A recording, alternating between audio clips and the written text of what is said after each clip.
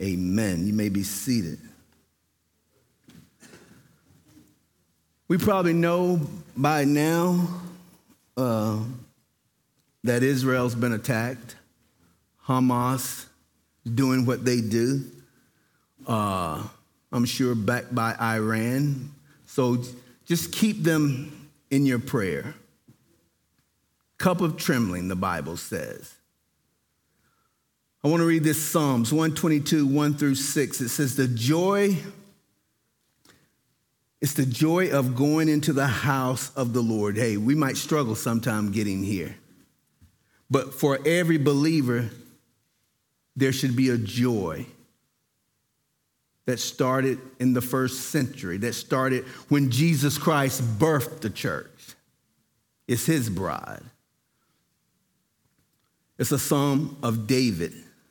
David says, I was glad when they said to me, let us go into the house of the Lord.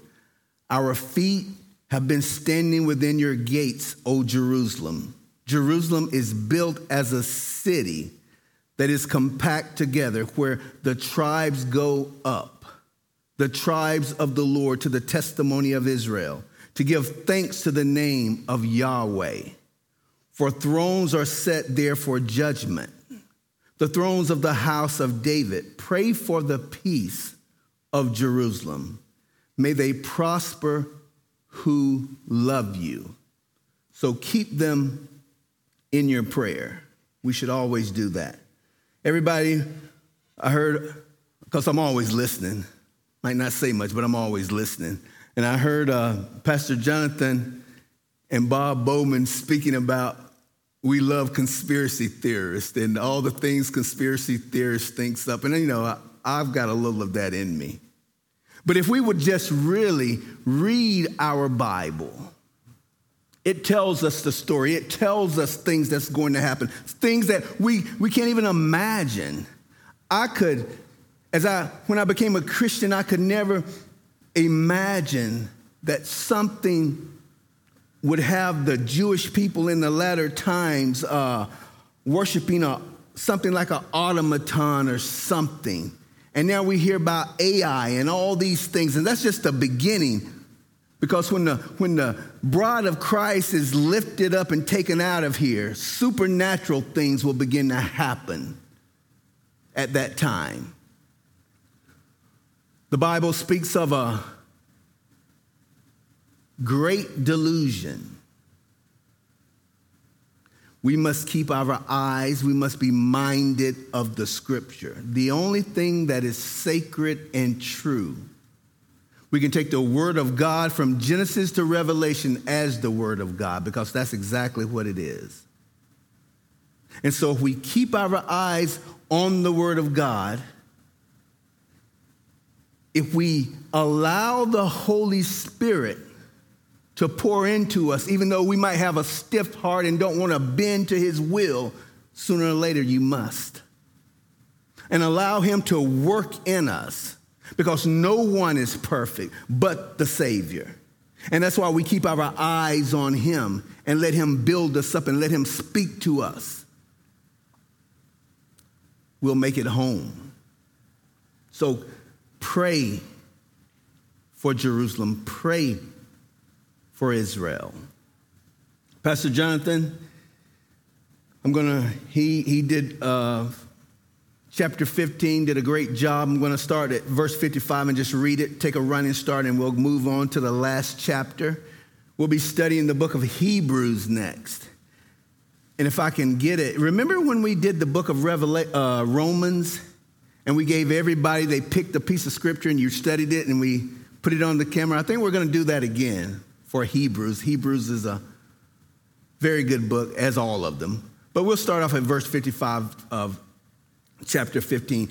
Paul is exclaiming now, "O death, where is your sting? O Hades," as Pastor John said, the grave, where is your victory? It has none. The sting of death, what makes death so horrific, is sin. We die because we sin. And the strength of sin is the law. Paul says, I would have not known what covenant was unless the law had said, you shall not covet. We've broken God's commandments. We were doomed. But then the God-man came in all of his graciousness and all of his mercy and all of his love. Verse 27, he says, but thanks be to God who gives us the victory through our Lord Jesus Christ. Is he your Lord this morning? That's the question. He is the Lord, but is he your Lord? It does no good that he's Lord if he's not your Lord. And then, therefore, my beloved brethren, Paul says this is what should make us steadfast. He says, you're steadfast, you should be immovable, always abounding in the work of the Lord, knowing that your labor here is not in vain in the Lord. With that, Paul brings to the conclusion the essential matters in his letter that he had received from the Corinthians. But he has two more things he has to look at in chapter 16. And apparently what was going on, they had written Paul this letter for their instructions as to the part of a collection for the poor in Jerusalem, how they are to go about it, and how it is to get to Jerusalem. So Paul gives them the instructions similar to those he had given to the other churches. But if we listen very carefully, we will still sense some tension here as well.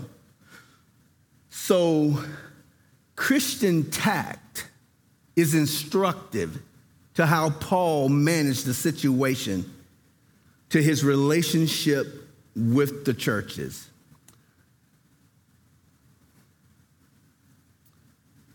Now concerning the collection for the saints. So this shows they knew what was going on and whom it was intended for. Paul says, as I have given orders to the churches of Galatia, so you must do also, Corinthians.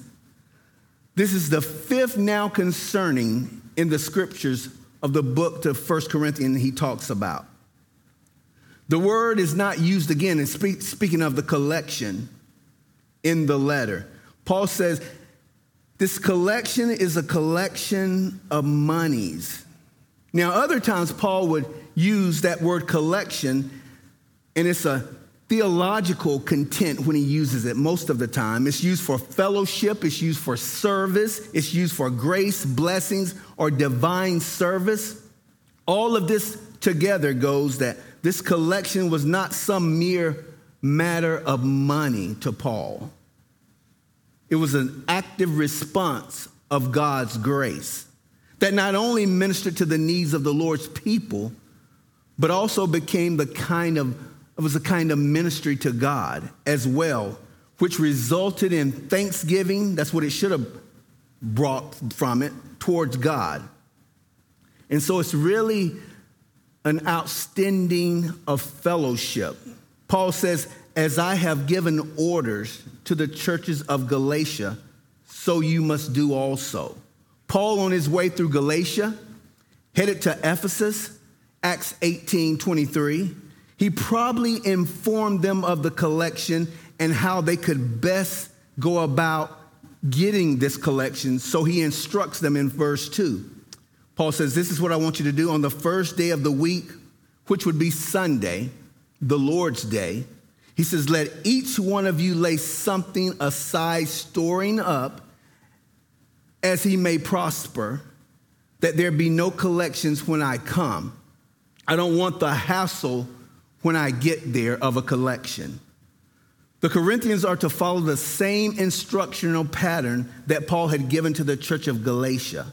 He says on the first day of the week, it literally reads, let each one buy oneself, which implies that each person is to store up what is set aside until the designated time. The phrase by oneself almost certainly means at home. And then Paul says on the first day of the week. We know traditionally this has been on one of three New Testament texts that have been used to support the Gentiles, believers of Sunday. rather than the Jewish Sabbath. And that starts at Friday evening, they say, when you see the first 3 stars, until Saturday evening when they come back out. That was the Jewish day of worship.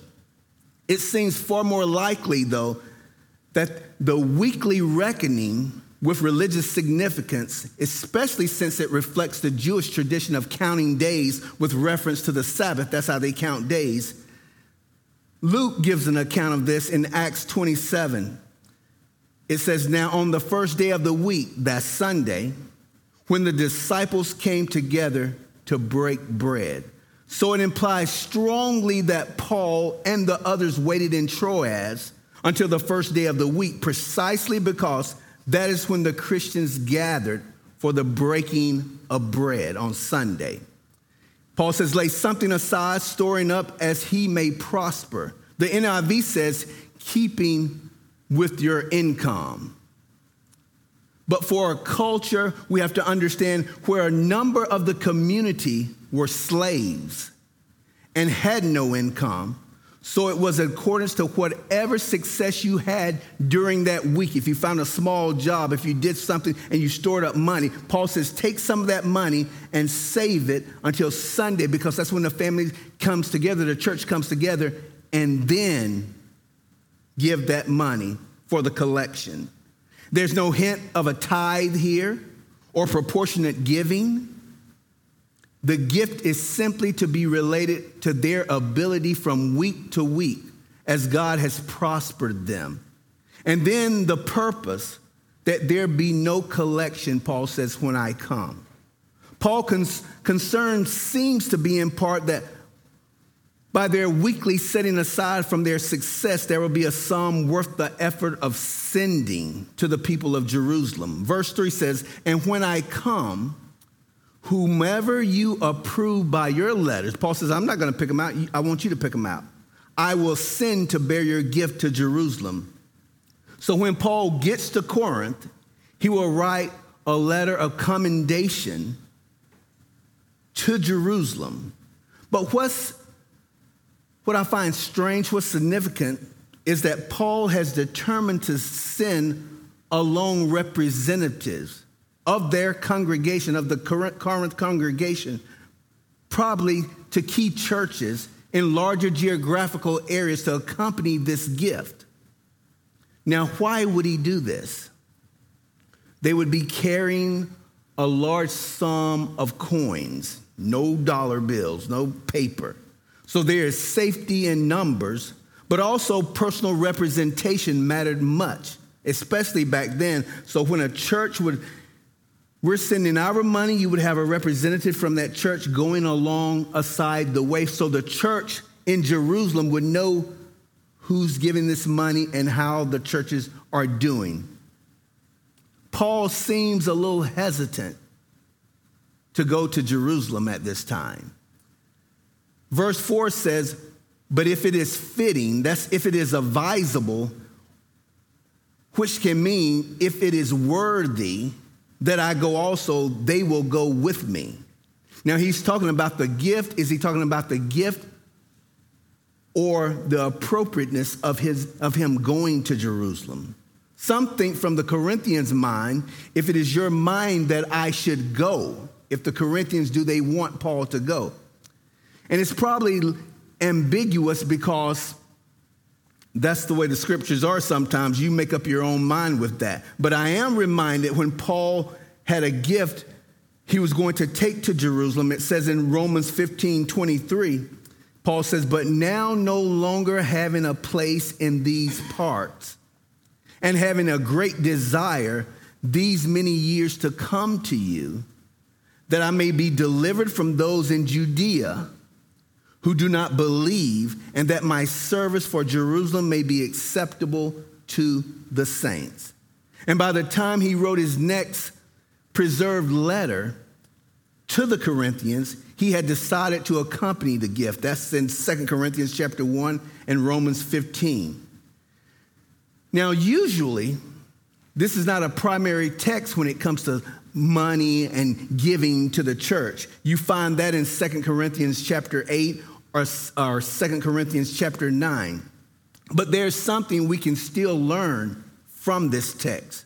It's the worthiness of the project itself, and the proper theological motivation for giving must be found elsewhere. But what caught my eye is the very matter-of-fact way the issue is taken up. On a weekly basis, they should set aside money for other people to prosper in the Lord. There was no pressure, there were no gimmicks, no emotion. A need had to be met. Like we have needs, like every church has needs. And the Corinthians were capable of playing a role in it. In a day of highly visible campaigns, I started back watching Fox News, so I was watching news, and they were talking about politicians sending out texts to receive money and all this stuff, where there was none of this going on in the Church of Jerusalem. There was no gimmicks, there was no pressure, there was no emotions involved. There was a need, and they met that need. Perhaps it also says something about generosity Paul expected of those who were disciples of Jesus Christ. Verse 5 tells us, Paul speaking, "Now I will come to you when I pass through Macedonia, for I am passing through Macedonia." He's taking the overland route here. And when he says, "I pass through," it implies not that he intends simply to be there overnight, as it were, but he's overseeing these various churches. That's what Paul does. He says, "For I am passing through Macedonia," but says this to emphasize the desire both to return to these and to let the Corinthians know also very soon could have a degree of delay to it. As in 1 Corinthians 4:19, the beginning part, it says, "But I will come to you shortly, if the Lord wills," Paul says. So these next two sentences stress Paul's eagerness. I don't know if Paul's a glutton for punishment or he just loves the Lord that much. I know which one it is. He loves the Lord that much.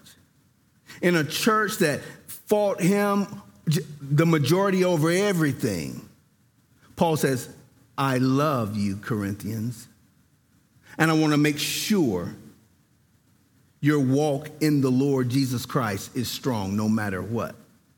So he's probably concerned how he will find the church in Corinthian. He comes, and whether he may take some time for him to square things away between him and that Corinthian church, he says it's going to take a little while. Verse 6 tells us, "And it may be that I will remain," this is his hope, "or even spend the winter with you, that you may send me on my journey wherever I go." So he expresses doubt at first as to his destination following the Corinth trip.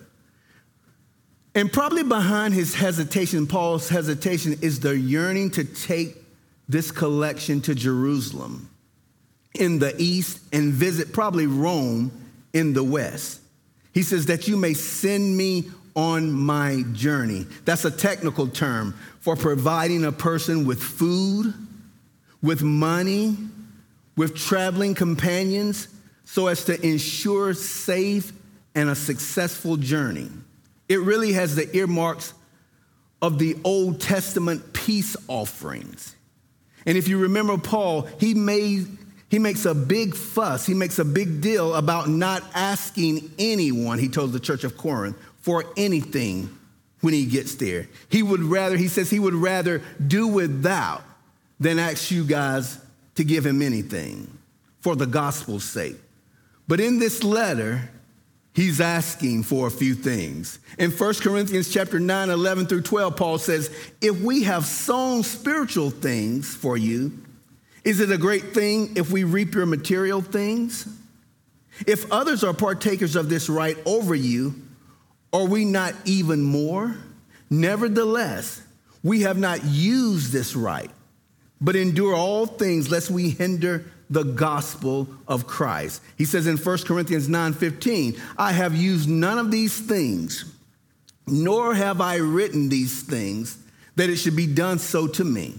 For it would be better for me to die than that anyone should make my boasting void. It reminds me of how they talked about Paul. Of course, he wasn't there as they were talking. He tells us in 2 Corinthians 10:10, this is what they said about Paul. For his letters, they say, are weighty and powerful. I can attest to that. But his bodily presence is weak and his speech contemptible. And it wasn't all the churches, but Paul loved all the members at Corinth, whether they said that about him or not. Verse 7, Paul says, for I do not wish to see you now, speaking to the Corinthians, on the way, but I hope to stay a while with you. And then he says, if the Lord permits. And when he says the Lord permits, it's always Paul's own ultimate subject to Christ. So having first explained his determination to go to Macedonia, and then his desire to spend considerable time in Corinth, Paul now offers a final word to that present situation in Ephesus. Verse 8, he says, Paul tells them, but I will tarry in Ephesus until Pentecost. Now remember that both the Ephesians and the Corinthian churches were predominantly, these were Gentile churches.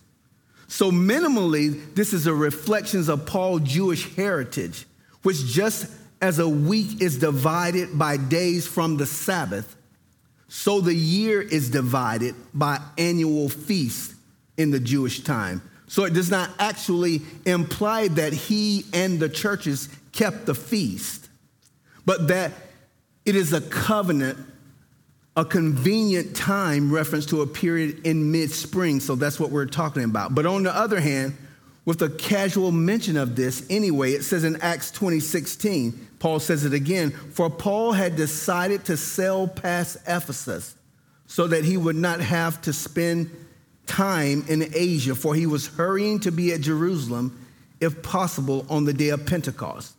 We know the day of Pentecost is when the church was birthed, but it was also Penta, 50. It was 50 days. So when they said Pentecost, it consumed all of those 50 days. So it just wasn't one particular day. It's sort of like the same thing when he says in Corinthians 5:7 about the Paschal Lamb, Passover or Easter. But then that Pentecost was a 50-day period. So Paul says, I'm going to meet you somewhere during Pentecost, during that 50-day transition there, the celebration of the 50th day. Then Paul tells them in verse 9, for a great and effective door has opened to me, and there are many adversaries. You know, we had an elders meeting yesterday, and we was talking, should we continue to minister in the same spot that we usually go to and minister at? We have to be wise enough that if we're not bearing fruit at a certain place, well, the Lord is probably trying to say we need to move somewhere else. And so we kicked that around and thought, and we're still going to give it a few more chances, but we're looking for a place we can be fruitful. We can go out and minister to people. So if anyone here knows a neighborhood or a great opportunity that we can go and share the gospel, please let us know, because that's what we're praying about. We need to be able to discern these things. These two sentences next describes Paul's lifelong labor as a missionary of the gospel. We don't have it so bad. The same Holy Spirit that was in Paul is in us. Because just about everywhere Paul went, there was a beating waiting for him. There was rejection, Victor, waiting for him. And it reminds me of James, Jesus' brother, 5:17. He said, because we tend to look at these apostles or these prophets or these Old Testament saints that they were super beings, they were superheroes. But the same Holy Spirit that was in them Really, we have more. The Holy Spirit would come upon them at times, but the New Testament believer has the Holy Spirit in them. We should be doing greater things. James says in 5:17, Elijah was a man with a nature like ours, and he prayed earnestly that it would not rain, just by praying. Just by praying. And it did not rain, and for three and a half months. And he prayed again, and the heavens gave rain, and the earth produced its fruit. Elijah was no superhuman. Elijah had a connection with the Lord. He was a praying man. He was an obedient man. Not that he was perfect, but he was listening to the Lord. No different from any of us. Paul says, and there are many adversaries. I want you to think back to Luke's account of Acts 19:22. Paul had already sent Timothy on ahead of him, although Luke had probably condensed a bit of the account of Paul's plans in his preceding sentence. Luke portrays the considerable success of Paul's missions wherever he went, except for that time he went to Athens. Hundreds of people would come to know Christ. And it just so happens that Artemus, the silversmith, because he made these little small trinkets, didn't like people stop buying from him. Messed up his business. And they beat Paul. And so Paul knows things that's coming his way. Everywhere he goes, he was either beaten, talked about, any of those things. And in Ephesus, 1 Corinthians 15:32, he says, I'm being persecuted by wild beasts. Nobody knows what was going on there. So at the time this letter was written, my point is, Paul is going to Corinth, knowing what might be awaiting him, but he goes anyway. He has the Lord with him. These passages together give a clear picture of opposition to the gospel from outsiders. It should be no surprise to any of us when the enemy comes our way. Paul says, and there are many adversaries. Paul's concerns now shifts from this letter. He's still writing it, but he shifts to his old friend, Timothy.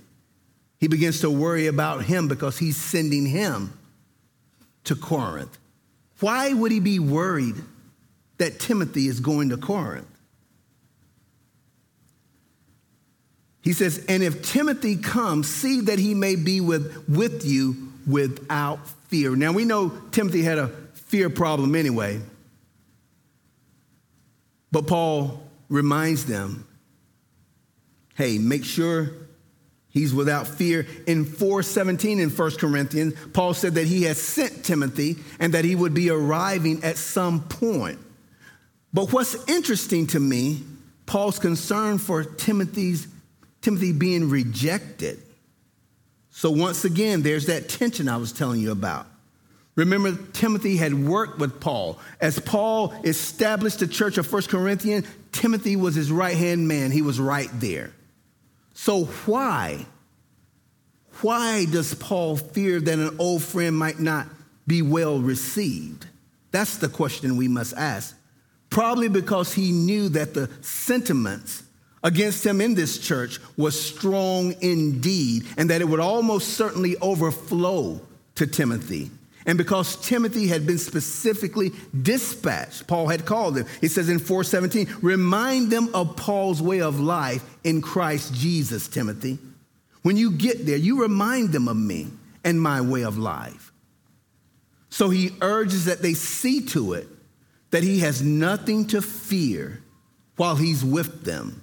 The very fact that such strong warnings is issued is evidence enough Paul's concern. He says in the latter part of verse 10, for he does the work of the Lord as I also do. I'm reminded that Paul says, send Timothy. There's no one like-minded to me as he is. they are to treat Timothy just like they treated Paul in his stead. And then Paul adds another warning, verse 11, therefore let no one despise him. That word despise means to treat with contempt. He says, let no one despise him. He says, but send him on his journey in peace. And this probably just reflects the Jewish tradition. That word peace is shalom. They would give the kiss right there. So that he may come to me, for I am waiting for him with the brethren. We don't know who these brethren is, but it's probably the three people we will run into in verse 17. Now he says in verse 12, now concerning, he said this for the sixth time in his letter. He says, now concerning our brother Apollos. Read this carefully. I strongly urged him to come to you with the brethren, but he was quite unwilling to come at this time. Now, if I like Apollos, but I love Apollos now.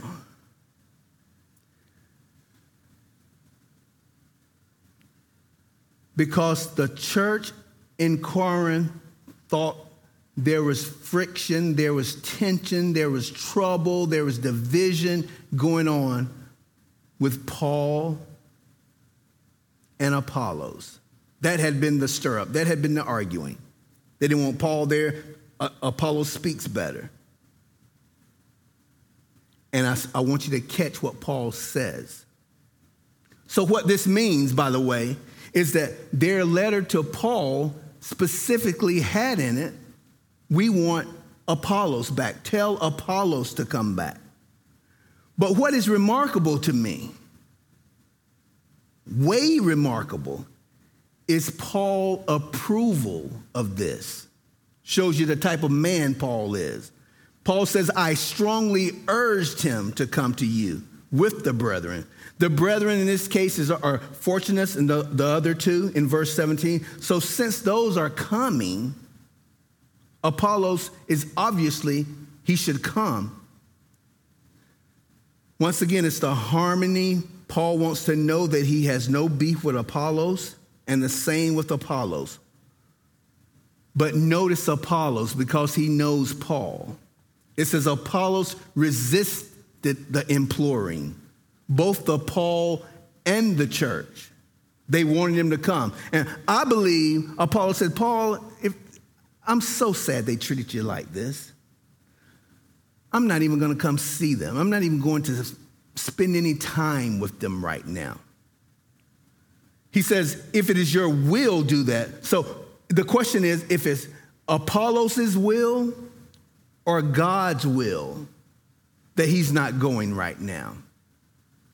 Most theologians think it's God's will, but still it had to boil down to Apollos being obedient to his will. Paul says, however, he will come when he has a convenient time. Two things about this request are especially significant. First, this is sure evidence that Paul didn't think Apollos responsible for the trouble addressed at the beginning of this letter. Paul says, our brother. And that indicates that Paul's views their unity in ministry also expressed in the passage. Remember in 1 Corinthians chapter 3, verse 5, when Paul says, who then is Paul and who is Apollos? So he paints the picture as Paul really sees it, not as who he says to impress. Paul knows they are co-workers in God's service. From Paul's point of view, there's no rivalry between them. Secondly, this is a particular important text in our piecing together Paul's view, both of his own ministry and his true relationship to the church. There can be little question that for him, several of the issues spoken to in this letter in various ways poses threats to the apostolic authority, Paul's apostolic authority in the church. That Paul has so often had to fight with the church. Everybody thought Paul was a less of an apostle than anyone else. But Paul, and it's usually in ministry. You can be so close to ministry. My ministry is preaching the word. My ministry is this. No. When I step down, when I'm dead and gone, somebody will carry on the word of the Lord. That's what Paul is saying. It doesn't matter about my ministry. My ministry disconnects because it's not my ministry, it's the Lord's ministry.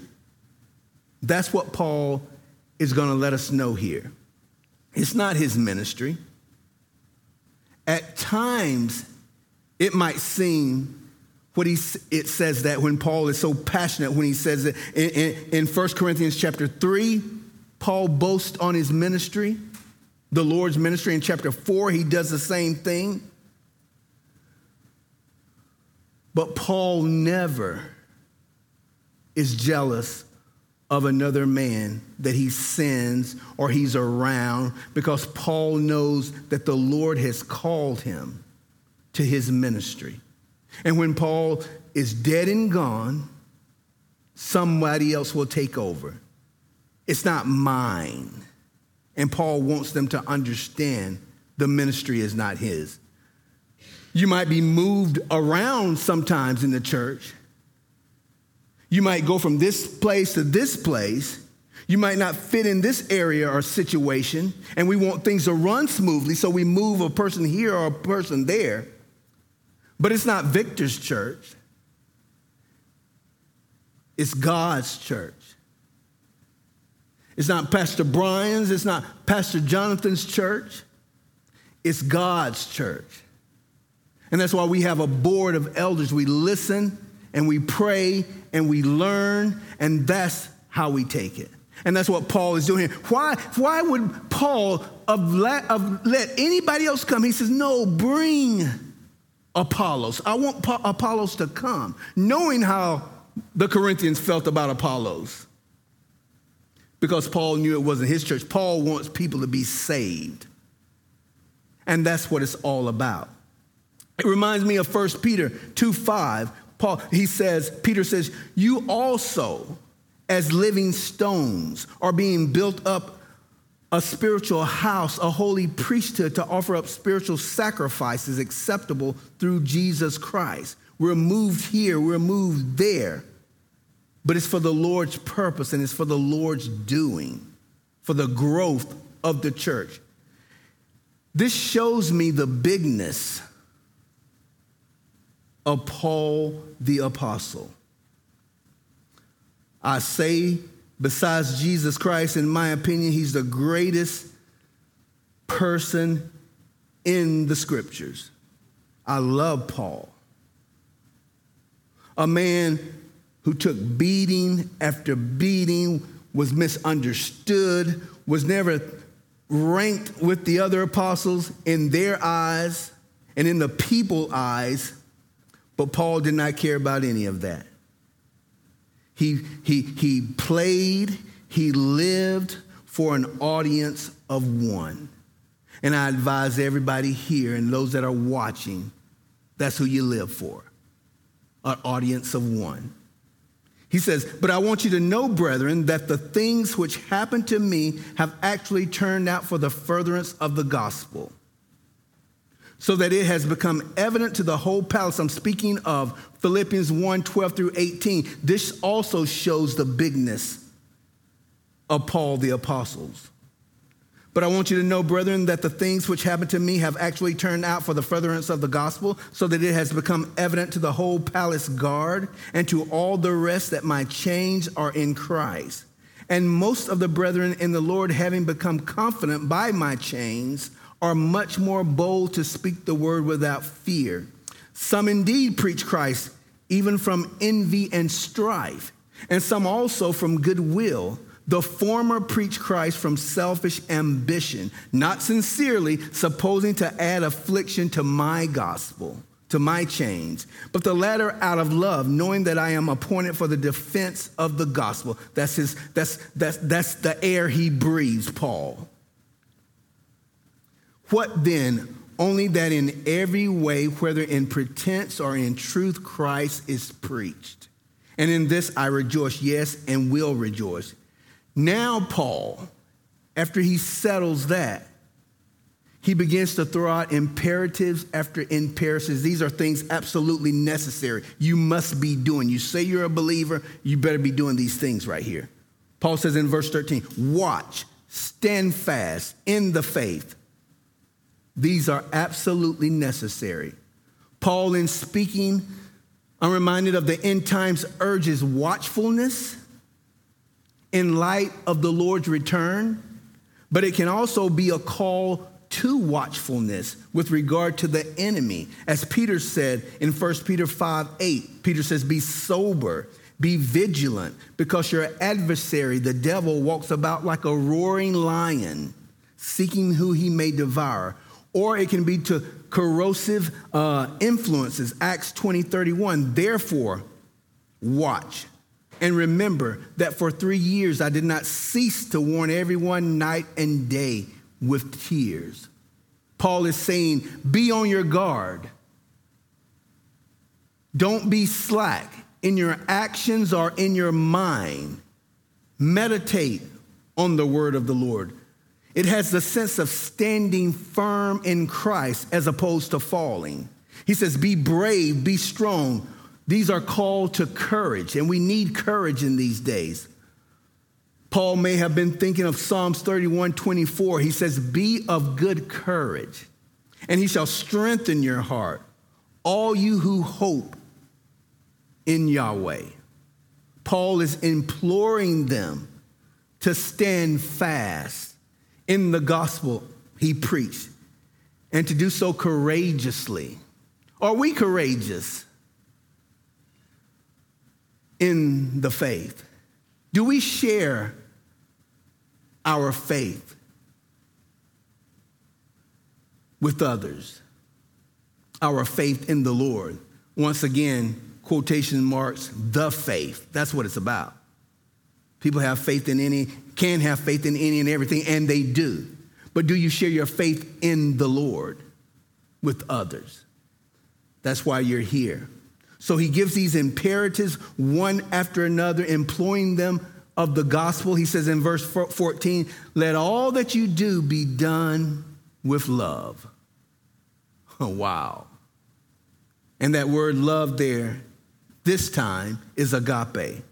Remember, agape is not about feelings. I'm glad the Lord, he's enthused. He is that word. Jesus is love, agape. Because I'm sure there's many days, if he was going by emotions, he wouldn't love me so much. But he's committed to me. He's committed to you. And that's what that word means, a commitment. It has nothing to do with feelings. He's committed to us. He's devoted to us. It's a word of behavior. It's a word of commitment. So he brings them back to chapter 13, that love chapter, and he makes it certain, Paul makes it certain that they understand the imperative that covers much that he said in this book. He said, let all you do. My mom used to make liver. I didn't like liver growing up, but the only time I would eat a little of her liver is when it was smothered in gravy. That would help compound that taste. I didn't like liver. Paul says, with all of this, everything I'm saying to help you to be able to do these things, everything that I've said, let it be covered in agape. Chapters 1-3, their attitude towards them. Chapters 4 and 9, the lawsuits that was going on. Chapter 6, husbands and wife relationships. Chapter 7, the abuse of the weak by those that say they have knowledge. Chapter 8 through chapter 10, at the Lord's table, the have-nots. You should be doing that in love. Chapters 12 and 14, when it comes to worship, that should be smothered in love. And you know, if they were doing these things in love, Paul wouldn't have to write this letter. So they weren't doing it. So Paul says, let everything be done in love. Verse 15, Paul says, I urge you, brethren, you know the household of Stephanas, that it is the first fruits of Achaia. Probably they were the first one to come to know the Lord there. And they have devoted, the King James says, devoted. That word is addicted. That's what that word, literally translation of that word means. They have addicted themselves, appointed themselves. The idea is Paul didn't do it. They've done it. And they were led by the Spirit to the ministry of the saints. We don't know if they were teaching the word. We don't know if they were feeding people. We don't know if they were just allowing people to gather in their homes. But it was something special because no one else was doing it. And they were addicted to ministry. I like that. I've been addicted to a lot of things. Y'all haven't. Y'all are clean and good and all that thing. But I've been addicted to a lot of things. And I wish I was addicted to the ministry. And I'm sure the Lord wants that for all of us. Be addicted to the ministry. You want to be addicted to something? Be addicted to the ministry. Paul commends Stephanas for being addicted to the ministry. And then he says in verse 16, because Archaeus, these two unfortunates, they were probably slaves or freedmen. They had bought their freedom. And they were probably staying at his house. Verse 16 says, that you also submit to such. Not only submit to these men, but submit to such as are laboring or serving in the Lord. For Paul, the key to such respect or submission is not what sex you are, not your socioeconomics, how you live, the status of your life. Paul, how are you walking with the Lord? How are you being in service to the church? That's what Paul looked at. Paul says these people deserve respect, honor them, and to everyone, not only to him, and to everyone who works and labors with us, speaking of the gospel. I think the real urgency of this passage has to do with their attitude towards Stephanas. Verse 17, he says, I am glad about the coming of Stephanas, Fortunus, which means lucky, and the name is of a slave or a freedman, or a Achaicus, same thing, the name of a slave or a freedman.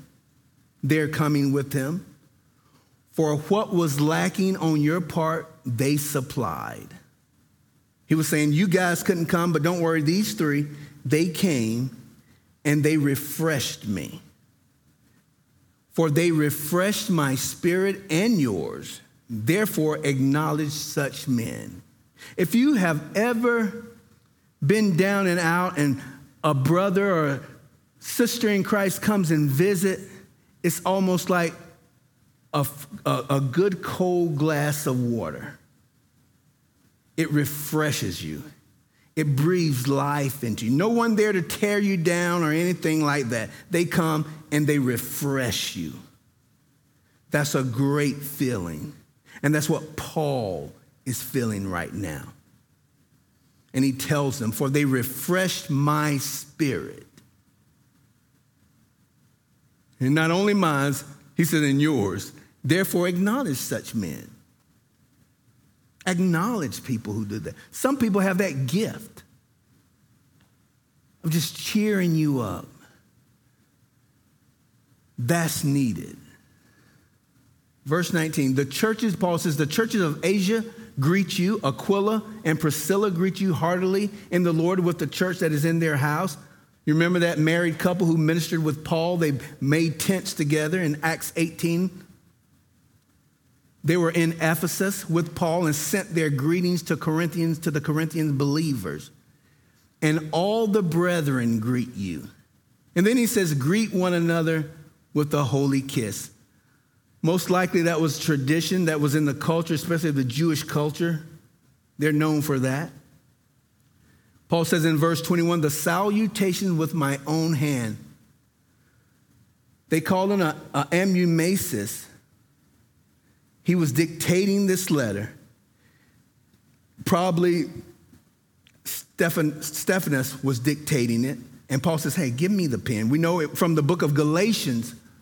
Paul couldn't see that well. He had some kind of, most scholars say he had some kind of eye disease or something. He caught something and his eyes would run all the time. And these last few verses were so precious to Paul. He says, get out of the way. Give me the pen. I'll write it down. He wants them to know. He says in verse 22, the rest of the letter is with Paul's own hand. If anyone does not love the Lord Jesus Christ, let him be accursed. That love is not agape. That love you're fond of. And I'm amazed because the bar isn't set that high to be fond of Jesus Christ. Paul, anything he could write, he says, if anyone is not fond of Jesus Christ, let him be accursed. Let him be eternally damned.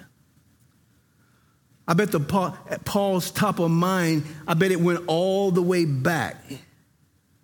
Wasn't there, but I'm sure you heard about it. To Simon Peter. Remember Jesus' resurrection? He finds Peter.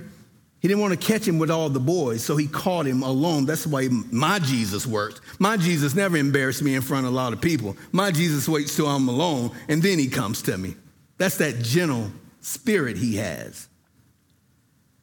But he comes to Simon, and he says, Simon Bar-Jonah, do you love me? Of course, we know that's agape, he asked him. Do you love me more than these? Maybe he showed him the lambs, I don't know. Then he says, Simon, son of Jonah, do you love me? Agape again. He says, tend my sheep. He said to him the third time, Simon, son of Jonah, do you like me? Are you even fond of me? The scriptures in John says,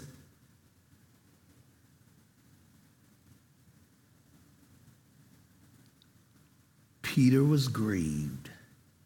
He wasn't grieved that, do you agape me? I believe he held his head down when he said, do you even like me? Are you fond of me? Because he said to him the third time, do you love me? Do you like me? Peter couldn't take it anymore. Peter says, Lord, you know all things. Come on now. You know that I'm fond of you. You know that I like you. God didn't swipe him out of the ministry. He said, okay, even if you even like me, you feed my sheep. So he's not cursing the believers here, Paul. What he's saying to these Corinthians is, you're listening to these people who are saying there's no resurrection. You need to cut them off real quick, right and now, cut them off. They were getting involved with unbelievers. He says, look, if any man is not fond of Christ, Paul says, is not attracted to Christ, that person is lost. Let him be anathema. And then he adds an Aramaic word that's not part of anathema. It's a whole different concept, what Paul writes. He writes, Maranatha. Mara, the Lord, Atha, or on our, the Lord cometh. He uses some Greek letters. Remember, he can hardly see. He uses some Greek letters, but he uses an Aramaic word. Aramaic, it really doesn't have the tenses the way we understand them. Some scholars argue, is he saying, is it a plea, Lord, come? Or is he saying, the Lord cometh? Or is he saying, the Lord has come? Yes. He's saying all of them. That's the beautiful thing about the word. Maranatha says, the Lord has come, the Lord is coming, and the Lord is presently here. That's a great thing for these Christians, these Corinthians to understand. And us too, if we're walking like the Corinthians. You see, we'll keep a straight walk if we're anticipating the coming of the Lord, and he can come at any time. We'll behave like Christians if we are looking for the Lord to come at any time. I think as Peter says, people who live like this, help me out, purifies themselves because they're looking for the Lord to come. So there's a way we will live if we're looking for him to come. That's what Paul is saying. Paul is saying we won't be living in sexual sin if we're looking for the Lord to come. We won't be suing each other if we're looking for the Lord to come. We won't be adding division in the church if we're looking for the Lord to come. We won't be backbiting and have grudges toward one another if we're looking for the Lord to come. We will have that spreading gravy of love and forgiveness and affection to everyone because the Lord is coming and the Lord has forgiven you and he's forgiven me. How dare I not forgive anyone when the Lord has forgiven me so much? That's what Paul is saying. You'll bring healing. And what a great ending here. And did you notice once again that bar in verse 22? It's not a high bar. If anyone does not love, is not fond of the Lord Jesus Christ, let him be accursed. Same with Peter. He doesn't even make a high bar. It's just like me. If you like me and hang around me enough, I'm pretty sure you'll get to love me. That's basically what he says.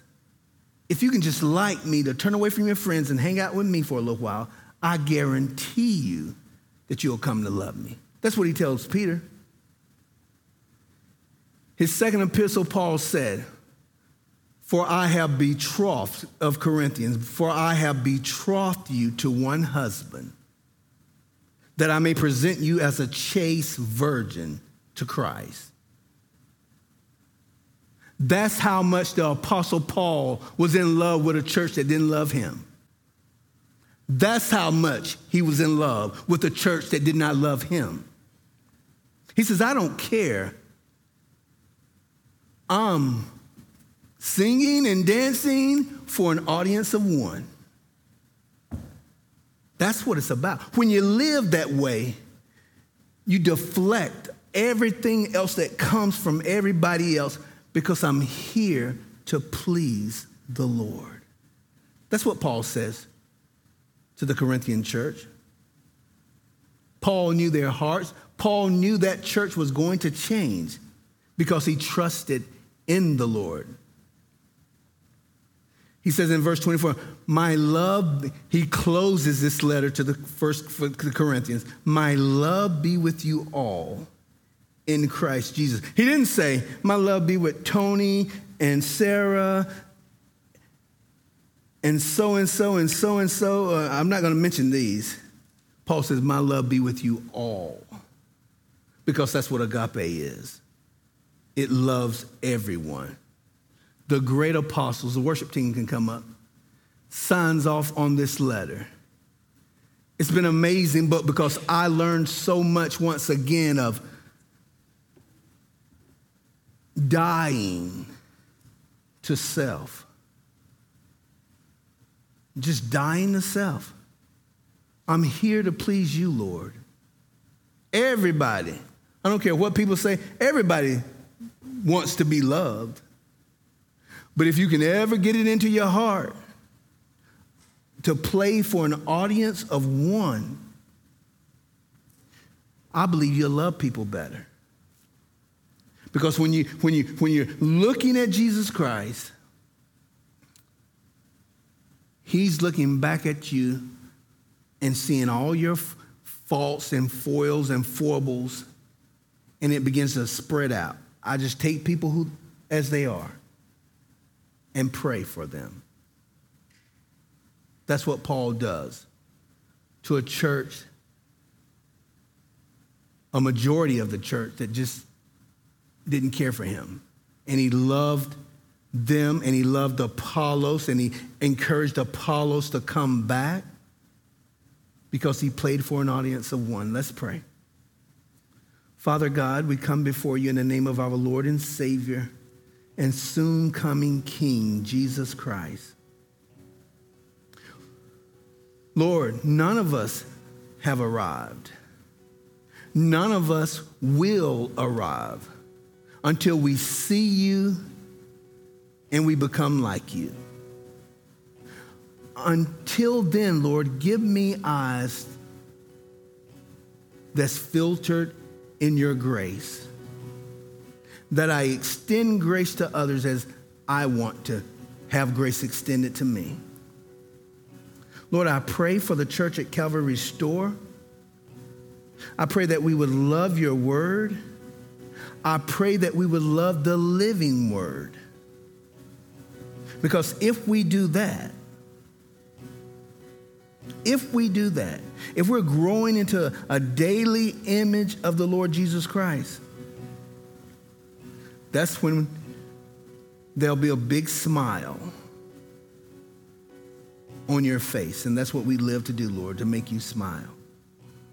Lord, I pray for any and everyone that is not healthy here, going through sickness, whether it's mentally or physically. Lord, I pray that you would show yourself strong in their lives.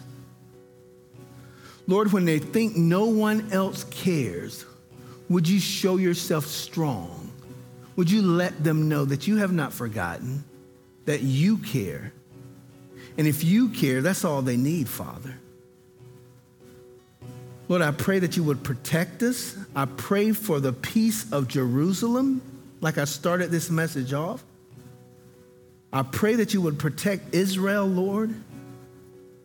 Israel is not perfect in everything, but they are your people. And I pray that you would protect them and give them the ability to fight and to do what's right, because they're the cup of trembling. Father God, may we grow closer to you as the days grow shorter. May we love you more than we've ever have. May we long for your coming. And I ask these things in the mighty name of Jesus Christ, our Lord and Savior. Amen. Let's stand.